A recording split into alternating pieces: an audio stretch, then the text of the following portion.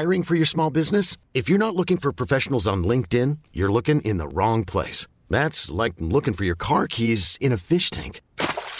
LinkedIn helps you hire professionals you can't find anywhere else, even those who aren't actively searching for a new job but might be open to the perfect role. In a given month, over 70% of LinkedIn users don't even visit other leading job sites. So start looking in the right place. With LinkedIn, you can hire professionals like a professional. Post your free job on linkedin.com/achieve today.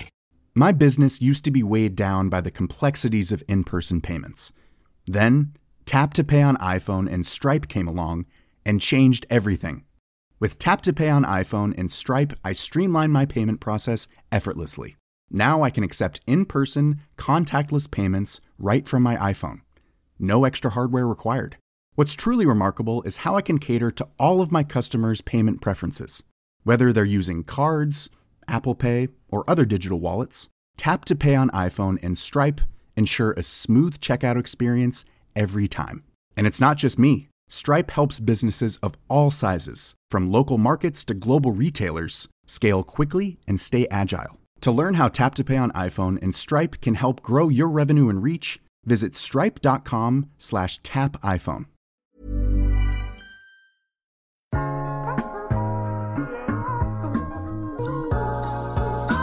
Hej, mit navn er Mette Blok, og du lytter til iværksætterhistorier, produceret af Podtribe Media i samarbejde med internationaliseringsprogrammet Canute. I dag skal du høre historien om Artland, fortalt af Mathis Kurt. Artland blev stiftet i 2016 af Mathis sammen med hans bror Jeppe, og de bragede ind på kunstmarkedet uden erfaring, men med en vision om at gøre det mere gennemsigtigt og tilgængeligt for især den yngre generation. Den manglende brancheerfaring så de faktisk som et plus, da de kunne spotte udfordringer og fejl og mangler med meget friske øjne. De tænkte hurtigt stort og globalt, og blev også enige om at bygge en virksomhed, hvor det var frihed under ansvar og glade medarbejdere, det handlede om. Vi har arbejdet med, at mennesket kommer først, hvilket har betydet, at for os har det ikke handlet om, at de skulle arbejde mest muligt fordi vi har en virksomhed, de får en løn for osv. Det handlede om, at de skulle have et godt liv. Det handler simpelthen om at få en balance, der gør, at der kan være plads til det hele. Der er frihed, der er ansvar, der er fleksibilitet. Den globale tankegang har været med til at gøre deres platform meget velbesøgt. De oplever at have hele 300.000 månedlige besøgende, og samtidig kan de mærke, at de er med til at ændre kunstbranchen lidt efter lidt. Jeg har ikke mere tilbage at sige andet end rigtig god fornøjelse. Mathis, ordet er dit. Ideen opstod, da jeg sammen med min bror skriver faktisk et speciale i forbindelse med vores speciale på universitetet. Og der oplever vi det at skulle købe noget kunst. Vi ønsker at skulle investere i noget kunst, og ønsker at få noget hjem til de hvide vægge, vi har derhjemme. Og der oplever vi, hvad det er for en verden, og hvad processen egentlig er i forbindelse med at købe kunst. Og der tænker vi, det er simpelthen ikke lavet til vores generation. Det kan vi gøre bedre. Vi kan skabe en mulighed for, at flere folk kan leve med kunst, fordi det er fantastisk. Det er noget, der skaber mere liv og farve i hverdagen. Så det var ligesom det var startskuddet, kan man sige, til Artland. Ja. Og hvornår er det? Det er i slut 2016. Så cirka 5 år siden. Ja. Men kunst, vi har lige siddet og snakket lidt lige før, at vi tændte for mikrofonen, fordi jeg har det mega ambivalent med kunst. Der er så meget, jeg ikke forstår, Mathis. Det kan jeg godt forstå. Så hvordan havde I det, da I skulle starte med det her? Jamen, der var jo en masse spørgsmålstegn, og de samme spørgsmål, som du stillede før vi gik i gang her, og som rigtig mange har. Kunst er jo svært at forstå, hvad det egentlig er.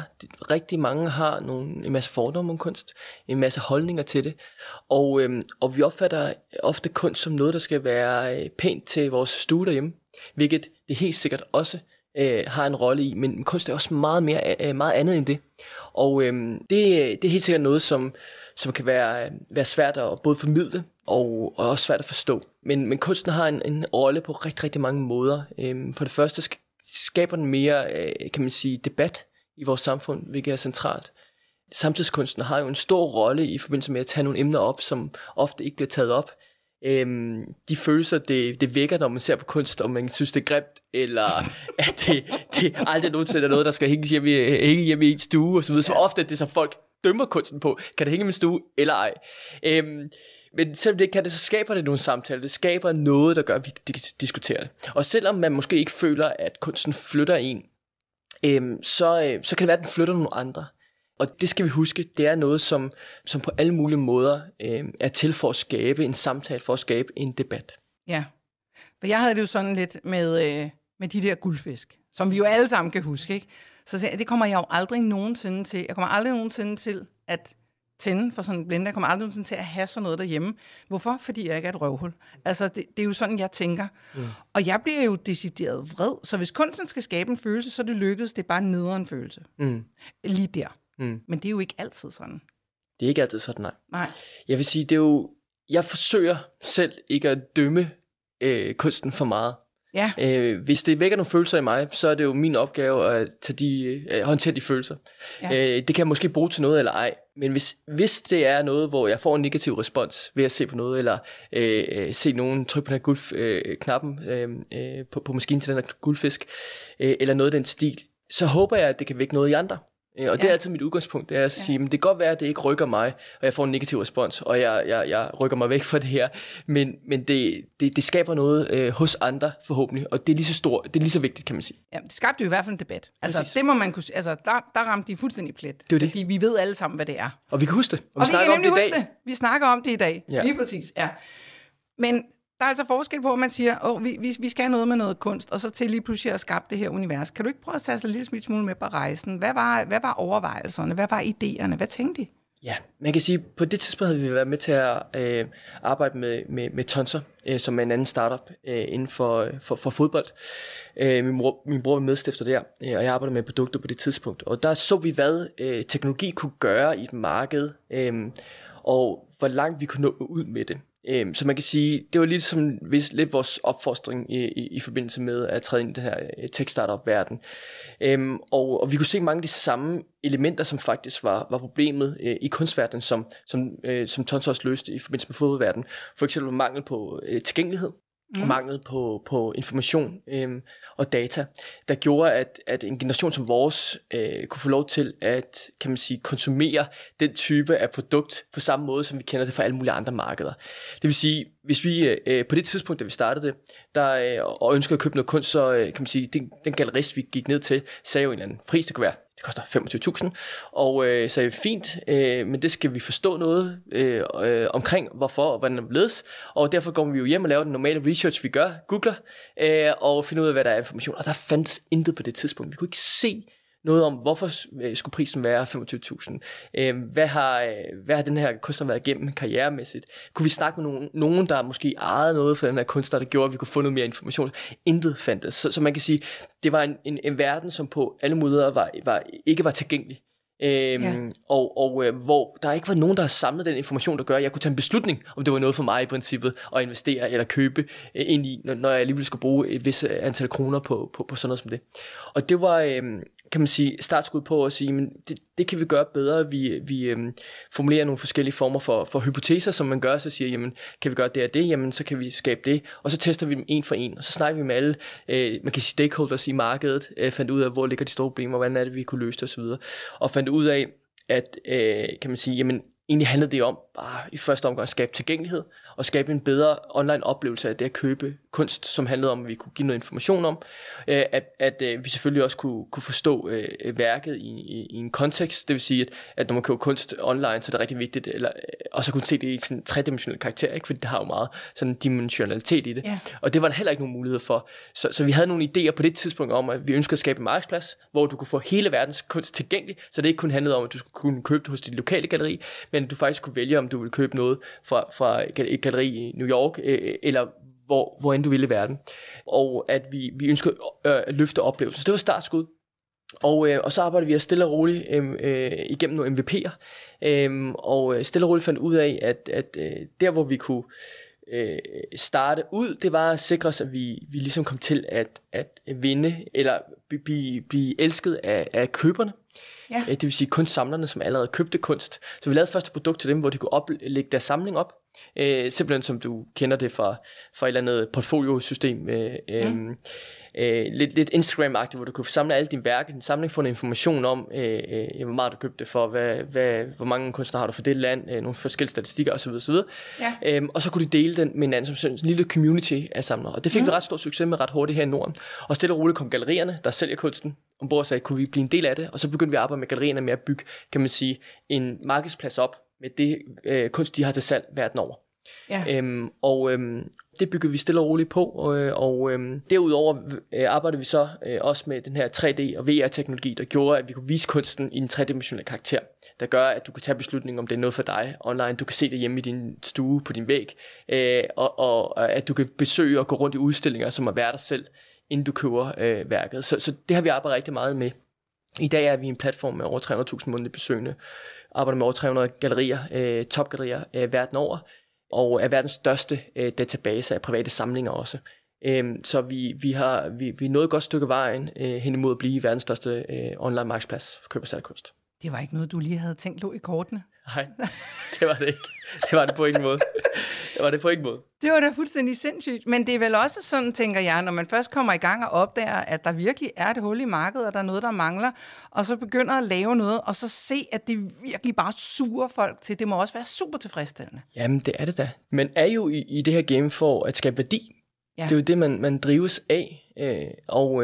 Og jeg tror, at man kan sige, det kan være en fordel at komme ud. Jeg har læst idræt og har en helt anden baggrund. Jeg har ikke nogen baggrund for at træde ind på kunstmarkedet som sådan. Det var forholdsvis tilfældigt, at vi gjorde det her, men der er nogle kæmpe fordele ved at komme udefra og se et marked med et nyt perspektiv.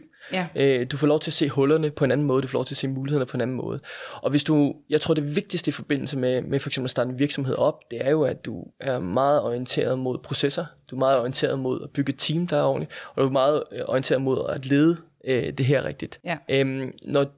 Og så kommer tingene stille og roligt, fordi hvis du har den rette proces, så ved du også, hvad der skal til for at finde frem til det, der skaber værdien hos dem i markedet, osv.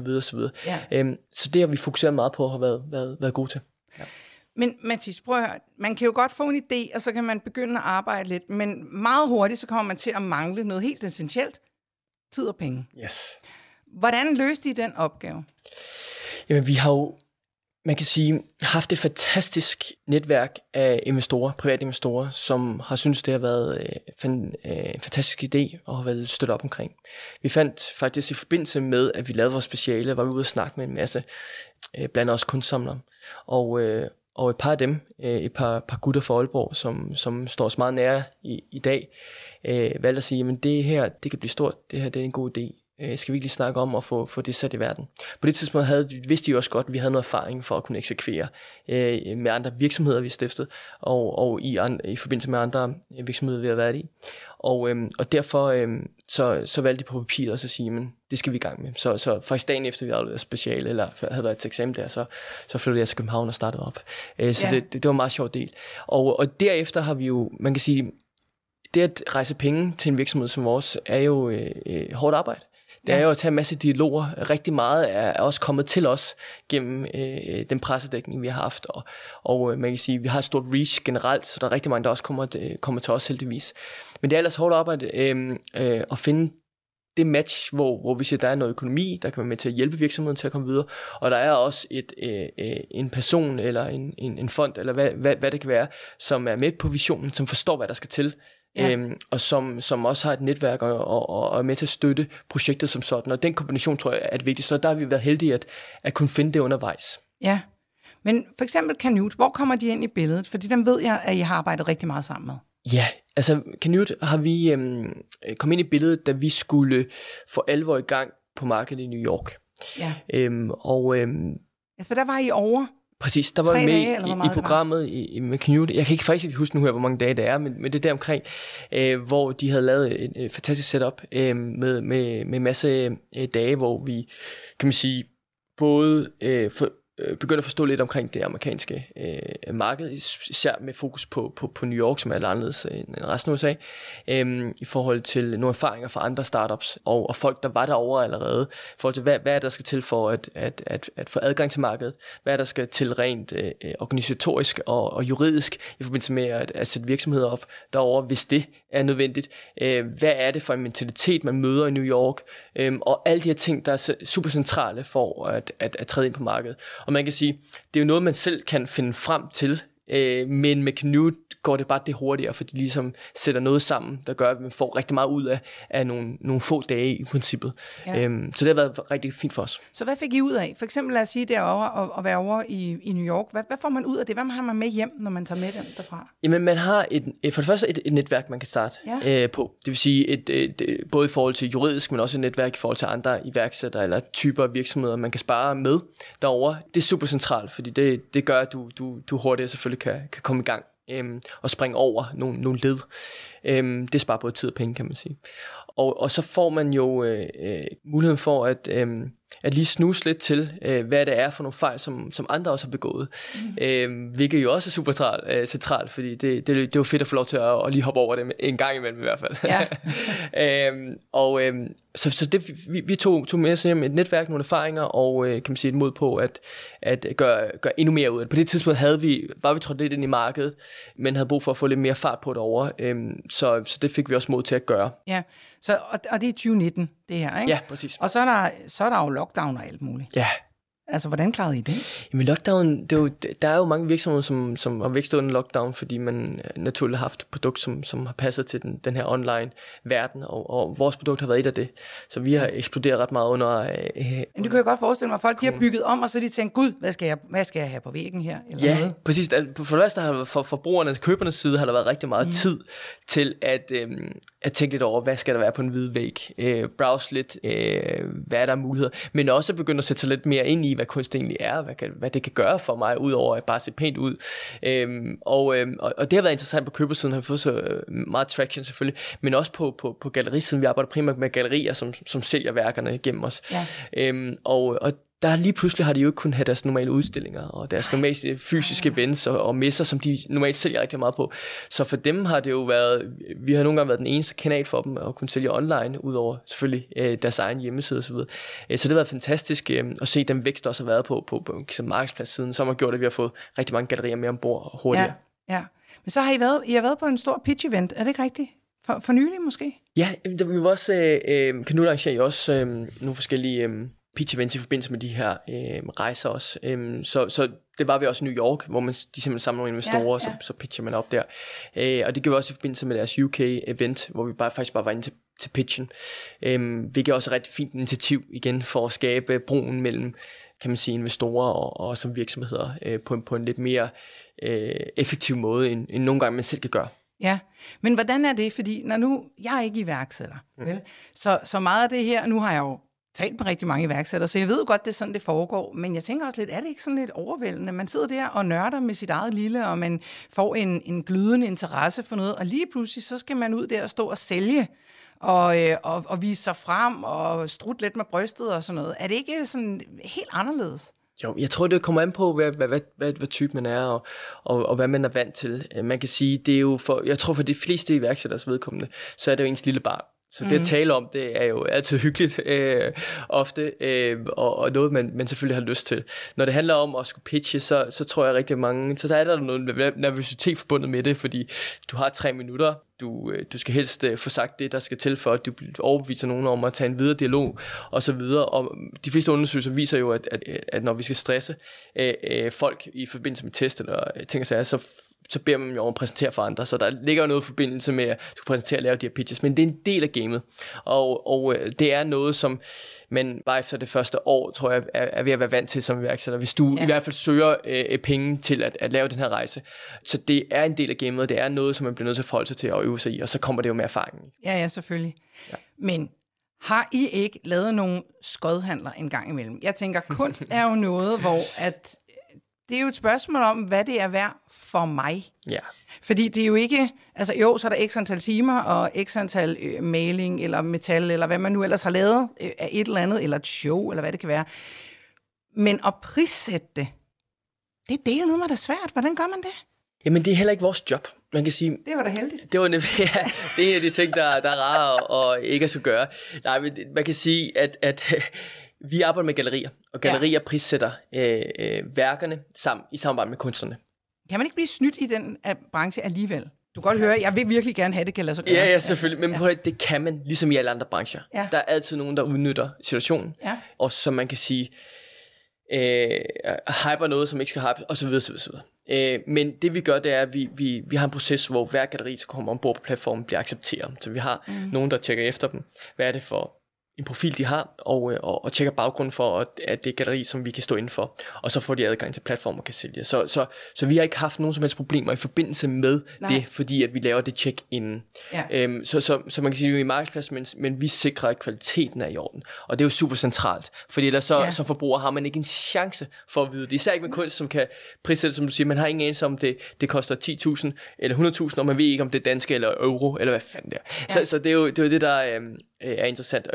Og man kan også godt, nu sidder jeg også og nævner store tal, men man kan også godt få kunst for 1.000 kroner, og det skal man også godt huske. Men det er svært at vurdere, om det hvad tingene egentlig koster, når man ikke kender så meget til det. Ja. Du snakkede om i starten sådan noget med, at vi taler jo om, at kunst skal være noget, der er pænt og hænger hjemme på væggen, men det skal det jo ikke nødvendigvis være. Og det er jo sådan noget, husker jeg, og tænker, really? Skal det ikke det? Hvor kommer den ikke pæne, jeg kan ikke hænge på væggen derhjemme, kunst ind i billedet? Hvad er det, den skal? Hvor kan den være henne? Selvfølgelig. Og hvorfor er den penge værd?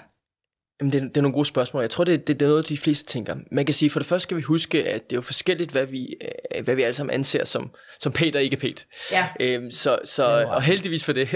Ja. men der er selvfølgelig noget, som for de fleste vil virke skræmmende eller decideret grimt. Hvis vi ser på det med hensyn på et æstetisk udtryk. Kunsten er jo som sagt nødvendigvis ikke noget, som har til formål at skabe noget æstetik eller noget, der er pænt. Det kan have til formål at skabe diskussion, sætte fokus på noget. Det er, kan man sige, historier. Det er idéer, meget mere end det er et stykke brugskunst, du har lyst til at kigge på som sådan. Og derfor problemet er, at vi anser jo kunsten kun som den lille del af det, den æstetiske del, men det er så meget andet. Og derfor har vi også i markedet det, man kan kalde lidt smagsdommere. Nogle gange, der kan være med til at hjælpe os med at kuratere. Der kan være med til at prøve, og det er der, hvor gallerierne og kuratorerne har en stor rolle i at prøve at sige, jamen kunstnere, som laver unikke ting, det vil sige nogle idéer og skaber en stil, som ikke er set før, jamen, de bliver altså ført frem af dem her, fordi det er der, det er unikke. Så meget bliver prissat baseret på hvor unikt er det, og så videre. Og så bliver det stille og roligt jo også bygget op omkring en karriere, som er en kunstner, der får et CV med udstillinger forskellige steder, på museer, på messer, på gallerier, og så bliver prisen bygget op på den måde. Så det går faktisk forholdsvis langsomt med at bygge priserne op på mange kunstnere, og det foregår på en forholdsvis sikker måde, der gør, at de faktisk har et CV med sig. Ja. Og det tænker man bare ikke så meget over, fordi hvad er et CV? Er der nogensinde nogen, der når så langt som at kigge på et CV på en kunstner? Nej, man vurderer bare, om det er grimt eller kønt, eller hvad det er, og vi vil have det hængt derhjemme, og så videre. Ja. Men det med at prøve at bruge kunsten på at sige, jamen, det er ikke med henblik på, at jeg skal vurdere, om det skal kunne hænge derhjemme, men med henblik på måske at se, hvad der sker hos mig.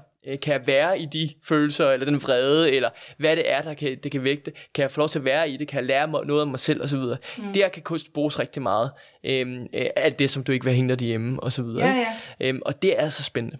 Jamen, absolut interessant. Altså, de grimme følelser er også interessante. Ja, præcis. Og så det sidste element er jo også, vi skal jo huske på, at samtidskunsten i dag, meget af det, der bliver skabt, det har jo også en historisk værdi, som vi også sætter rigtig meget pris på. Vi kender jo alle sammen Da Vinci og Andy Warhol og så videre, så fortæller noget om deres tid. Og mange af de samtidskunstnere, der er i dag, og den kunst, som der bliver lavet, er jo med til at skabe fortællinger om den tid, vi lever i lige nu, men om 50-100 år og så videre. Så der har kunsten jo også en kæmpe betydning for at se, hvad er det for nogle tendenser, hvad er det for nogle tanker, der har været.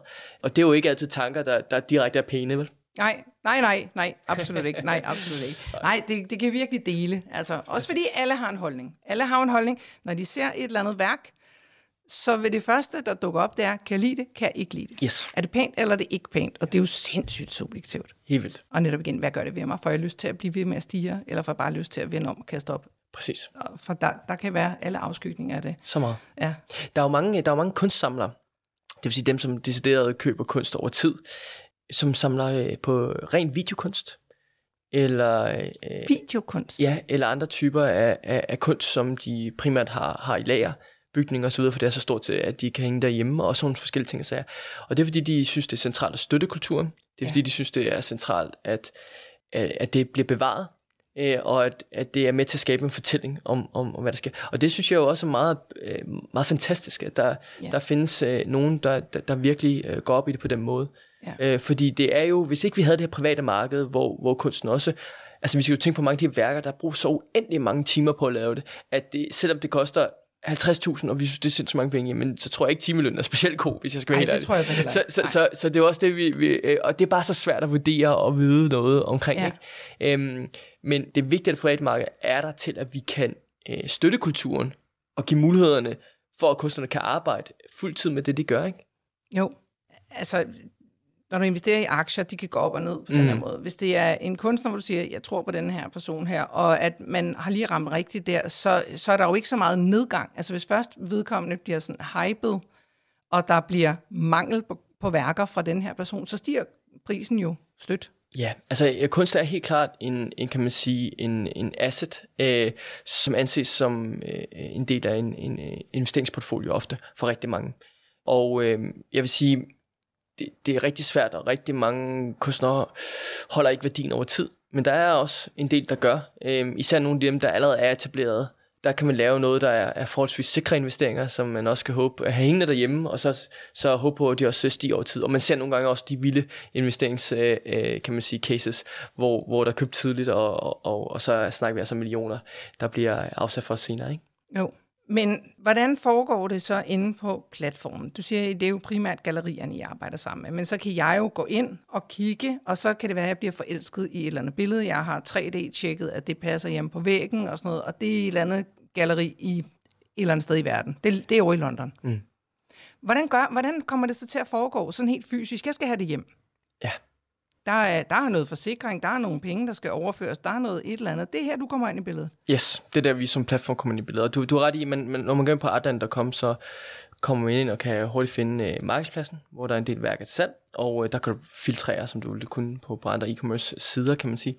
Og når du har fundet et værk, der du er interesseret i, så kan du enten vælge at kontakte galleriet for at tage en dialog. Nogle gange kan det være rigtig rart, at man får lidt mere information omkring værket, hvis man mangler det. Får nogle ekstra billeder, eller hvad det kan være. Ellers så kan du vælge at købe det med det samme, med dit kort, eller sådan med en bankoverførsel. Og så hjælper vi med at sikre os, at handlen går godt igennem. Det vil sige, at der er noget med, at pengene holdes indtil handlen er godkendt. Du er mod til værket. Vi kan også hjælpe med forsendelse nu her. Det har faktisk været et stort problem i kunstmarkedet, at det er så specielle varer, at det med forsendelse kan være rigtig svært også at automatisk beregne osv. Og det har vi også fået på platformen nu her, således at sådan som det også spiller, som det skal. Og i forbindelse med forsikringen, så når du booker noget shipping gennem sådan en platform som os, jamen, så vil der også være forsikring i forbindelse med den del af det. Så det er sådan meget lige til på den måde. Vi har så stadigvæk med et marked at gøre, som er en lille smule konservativt, og som er lidt bagud på det område. Det vil sige, at vi har rigtig mange af vores kunder og gallerier, som stadig ikke lige nu faktisk viser alle priserne. Og som selv ønsker at der skal kunne betales med det samme, men at man skal have en dialog og lige kende hinanden osv. Og det er jo sådan noget vi også kæmper en lille smule med, fordi som forbruger så vil du se priserne med det samme, og du vil kunne købe det med det samme osv. Men det er ikke altid vi kan få det til at lykkes på de her gallerier vi arbejder med. Hvorfor ser jeg sådan en fransk mand for mig, der siger I want the dog that you first? Ej, du bliver nærmest italiener. Men forstår du hvad jeg mener? Jeg forstår hvad jeg mener. Det ser du for dig, fordi det faktisk også er lidt rigtigt, ikke? Så ja. Skal I være sikker på, at du skal have min kunst? Præcis, og det er en del af den branche. Ja. Og det er helt klart noget, som vi jo ønsker at gøre op med. For os handler det om adgang, transparens og om demokratisering, og for at skabe og formidle, at kunst er for alle. Og det her ikke handler om økonomi eller klasse eller noget som helst i den du overhovedet tværtimod. Men der er selvfølgelig det er en branche, som er konservativ, som ikke har. Altså for 5 år siden, da vi startede, havde de færreste nærmest en hjemmeside, og i så fald så var den blevet bygget en gang i 90'erne og aldrig rørt igen, agtigt, og så videre. Der er virkelig sket noget det sidste år, der kommer til at ske. For da vi startede, der var det 30% af gallerierne, der ønskede at putte priser på. Nu er det 75% og så videre. Så der sker noget, vi rykker noget, og vi kan også vise med data, at vi skaber flere salg, hvis de er med til at skabe noget gennemsigtighed. Fordi det er jo det, vi som forbrugere, vi gider simpelthen ikke at bruge tiden på at skrive frem til hvad og så videre. Det skal simpelthen være nemt og tilgængeligt. Og det kommer. Ja, Og det er jo også, altså jeg synes jo, det er sådan super irriterende, hvis jeg kigger på noget, fordi det kunne være, det var interessant for mig, hvis det kostede 10.000, hvis det koster 1 million, så er det bare ikke interessant. Så er det en grund til at spilde din tid for at skrive til dig, og så skal du til at prøve at sælge et eller andet, som jeg alligevel aldrig får råd til. Og det er det. Og de fleste, de tænker altså, okay, det er nok tættere på 1 million i de 10.000, og derfor springer de derover, ikke? Det er jo, og det kunne være, det kostede 9.900, man kan ikke vide det. Man ved det ikke. Nej, lige præcis. Sådan er det også i smykkeforretninger, så gemmer de også priserne. Ja. Stop jer selv. Jamen, altså, jeg vil gerne kigge på, hvad det er. Ja, altså jeg tror, det er jo en eller anden form for idé om, at de har et større mulighed for at sælge, hvis de kan skabe en dialog om det. Men langt det meste, især online, når vi snakker online behavior og sådan noget, så er det helt omvendt. Ja, fordi folk når at gå, fordi de siger, så er jeg ikke interesseret. Hvis ikke jeg kan få klare svar, så gider jeg ikke at være med. Det er det. Ja. Og tiden er et større issue, end man lige går og tror. Ja. Hvad har været det sværeste på den her rejse? Ja, det er jo et super godt spørgsmål. Man er så meget i det, at og der er så mange udfordringer i forbindelse med at bygge virksomheder op og gå igennem forskellige faser osv. Jeg tror, den største udfordring er at passe på sig selv. Det sjove er, når man stifter noget, så er det jo som at få et lille barn. Ja. Og man dedikerer rigtig meget energi og tid. Og man går gennem ild og vand for at få tingene til at lykkes, fordi at det kræver, man har ikke de ressourcer, der egentlig skal til for at opnå det, man skal. Så man skal hele tiden, man føler hele tiden, at man er et skridt bagud, og så videre, så videre. Man skal nå en masse mål for at tage skridtet videre. Og der kan det være svært at passe på sig selv, fordi man bliver så presset, og man bygger et team op og har en organisation, og man stadig sidder som direktør.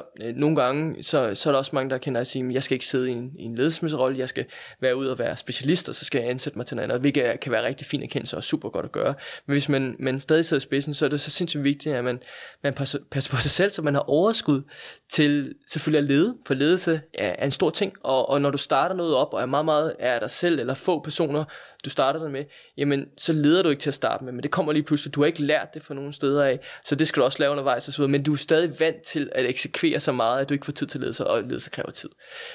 Og hvis ikke du passer selv på dig selv, jamen, så har du på ingen måde overskud til at se andre, se dine medarbejdere, til at kan man sige, få overblik over, hvor er retningen, hvad er strategien, hvor er det, vi skal rette til, og så videre. Hvis du hele tiden er nede, og som jeg vil sige, tager opvasken hver eneste dag, jamen, så bliver du træt, du kører lidt ud, og du mister altså overskud til at være der, de steder, du egentlig skal være der. Ja. Så jeg tror, det har været den største udfordring, det er, at min bror og jeg skulle passe på os selv, så vi havde overskud til ligesom at lede virksomheden i rigtig retning. Hvordan har I så fundet ud af det? Hvordan nåede I at komme ud over kanten, inden I fik stoppet op, eller nåede I at sådan snakke om undervejs, nu jeg skulle være at brænde lidt ud? Jamen altså, man kan sige, min bror er faktisk enormt dygtig til at være i pressesituationer, og så koble af, når han kobler af, og være i det. Han er tidligere elite sportsudøver, som vi også snakkede lidt om tidligere, du også selv har været jo, og der er jo masser af mentale kvaliteter, man tager med sig, ikke? Så han har faktisk været rigtig dygtig til det, synes jeg. Lidt dygtigere, end jeg har været. Men selvfølgelig har det været på skiftende perioder. Men vi kender jo hinanden godt, og har prøvet at minde hinanden selvfølgelig om i de perioder, hvor vi kunne se, jamen, nu er vi lidt presset, skal vi lige trække vejret, hvad er det, vi lige skal justere på? Kan vi lige trække os op i helikopteren igen, og sikre os, at vi er på rette vej?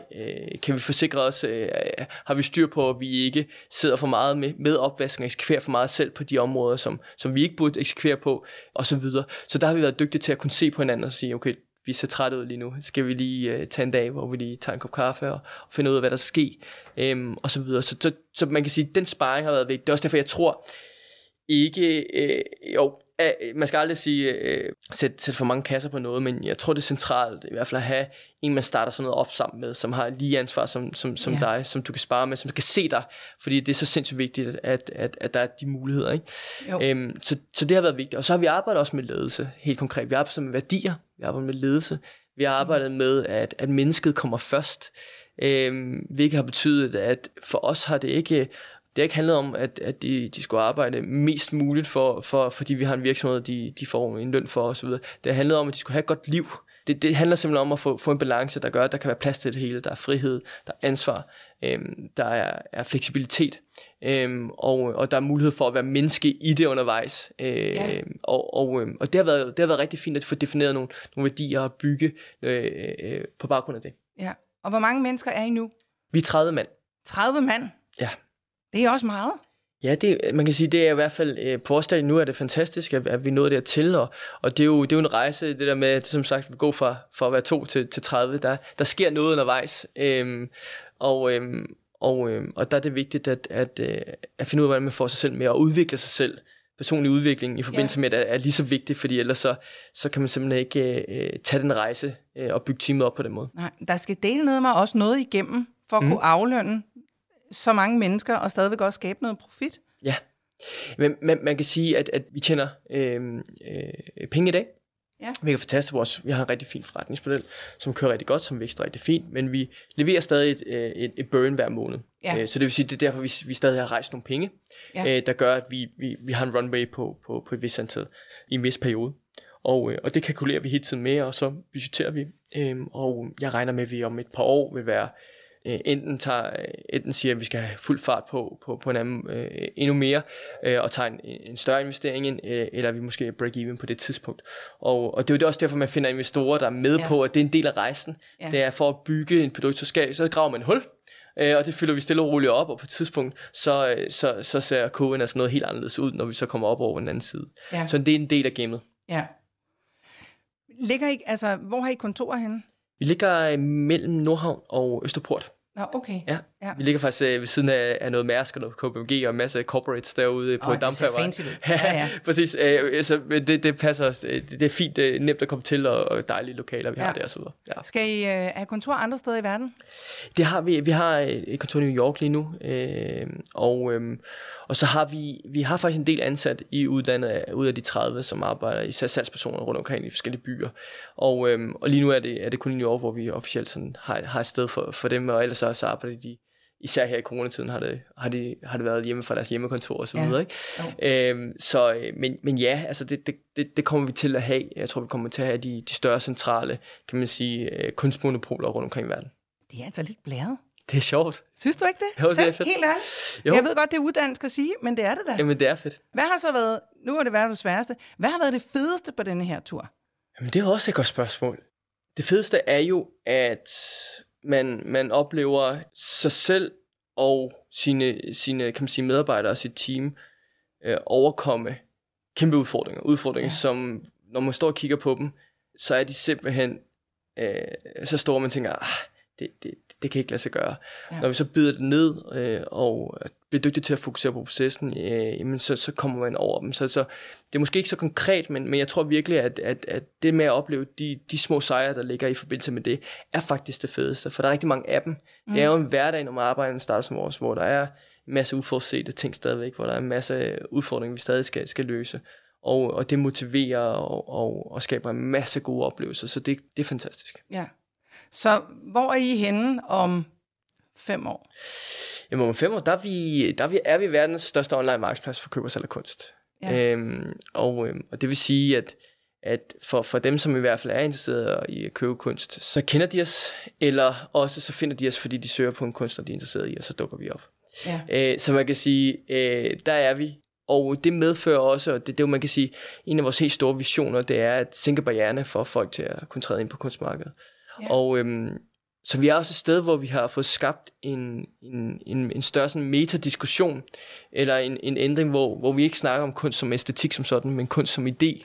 En vigtig del af vores kultur på en anden måde, som flere kan man sige, genkende til. Så det ikke altid handler om så meget om fordomme, og kunst er dyrt, og kunst er svært tilgængeligt, og at det er skørt, men at det er centralt, det er vigtigt, og det skaber farve og liv i vores hverdag.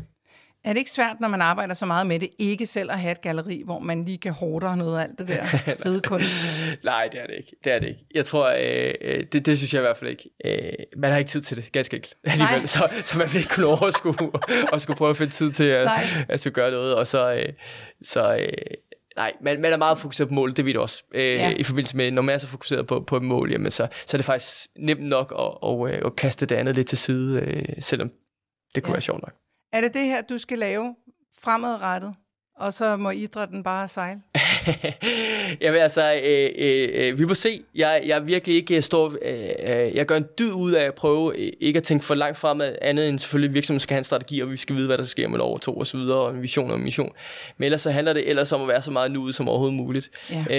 Jeg tror livet bringer det skal bringe, på det tidspunkt, det skal bringe det på, og derfor er det sindssygt vigtigt, at man ikke tænker så langt frem. Så jeg har ingen anelse. Og jeg vil heller ikke have nogen anelse. Jeg ved, hvad vi skal eksekvere på de næste par uger, og ved, hvor virksomheden skal ind det næste par år. Og det er det. Ja. Det har været sådan en fornøjelse at tale med dig. Vi ønsker jer rigtig meget held og lykke på vejen. Tak. Tusind tak, til du kom. Tak fordi du må være. Det var altså historien om Artland, fortalt af Mathis Kurt. Jeg har ikke meget mere tilbage at sige andet end tak, fordi du lyttede med. Og kan du nu have en rigtig god og entreprenant dag, til vi lyttes ved? Hej.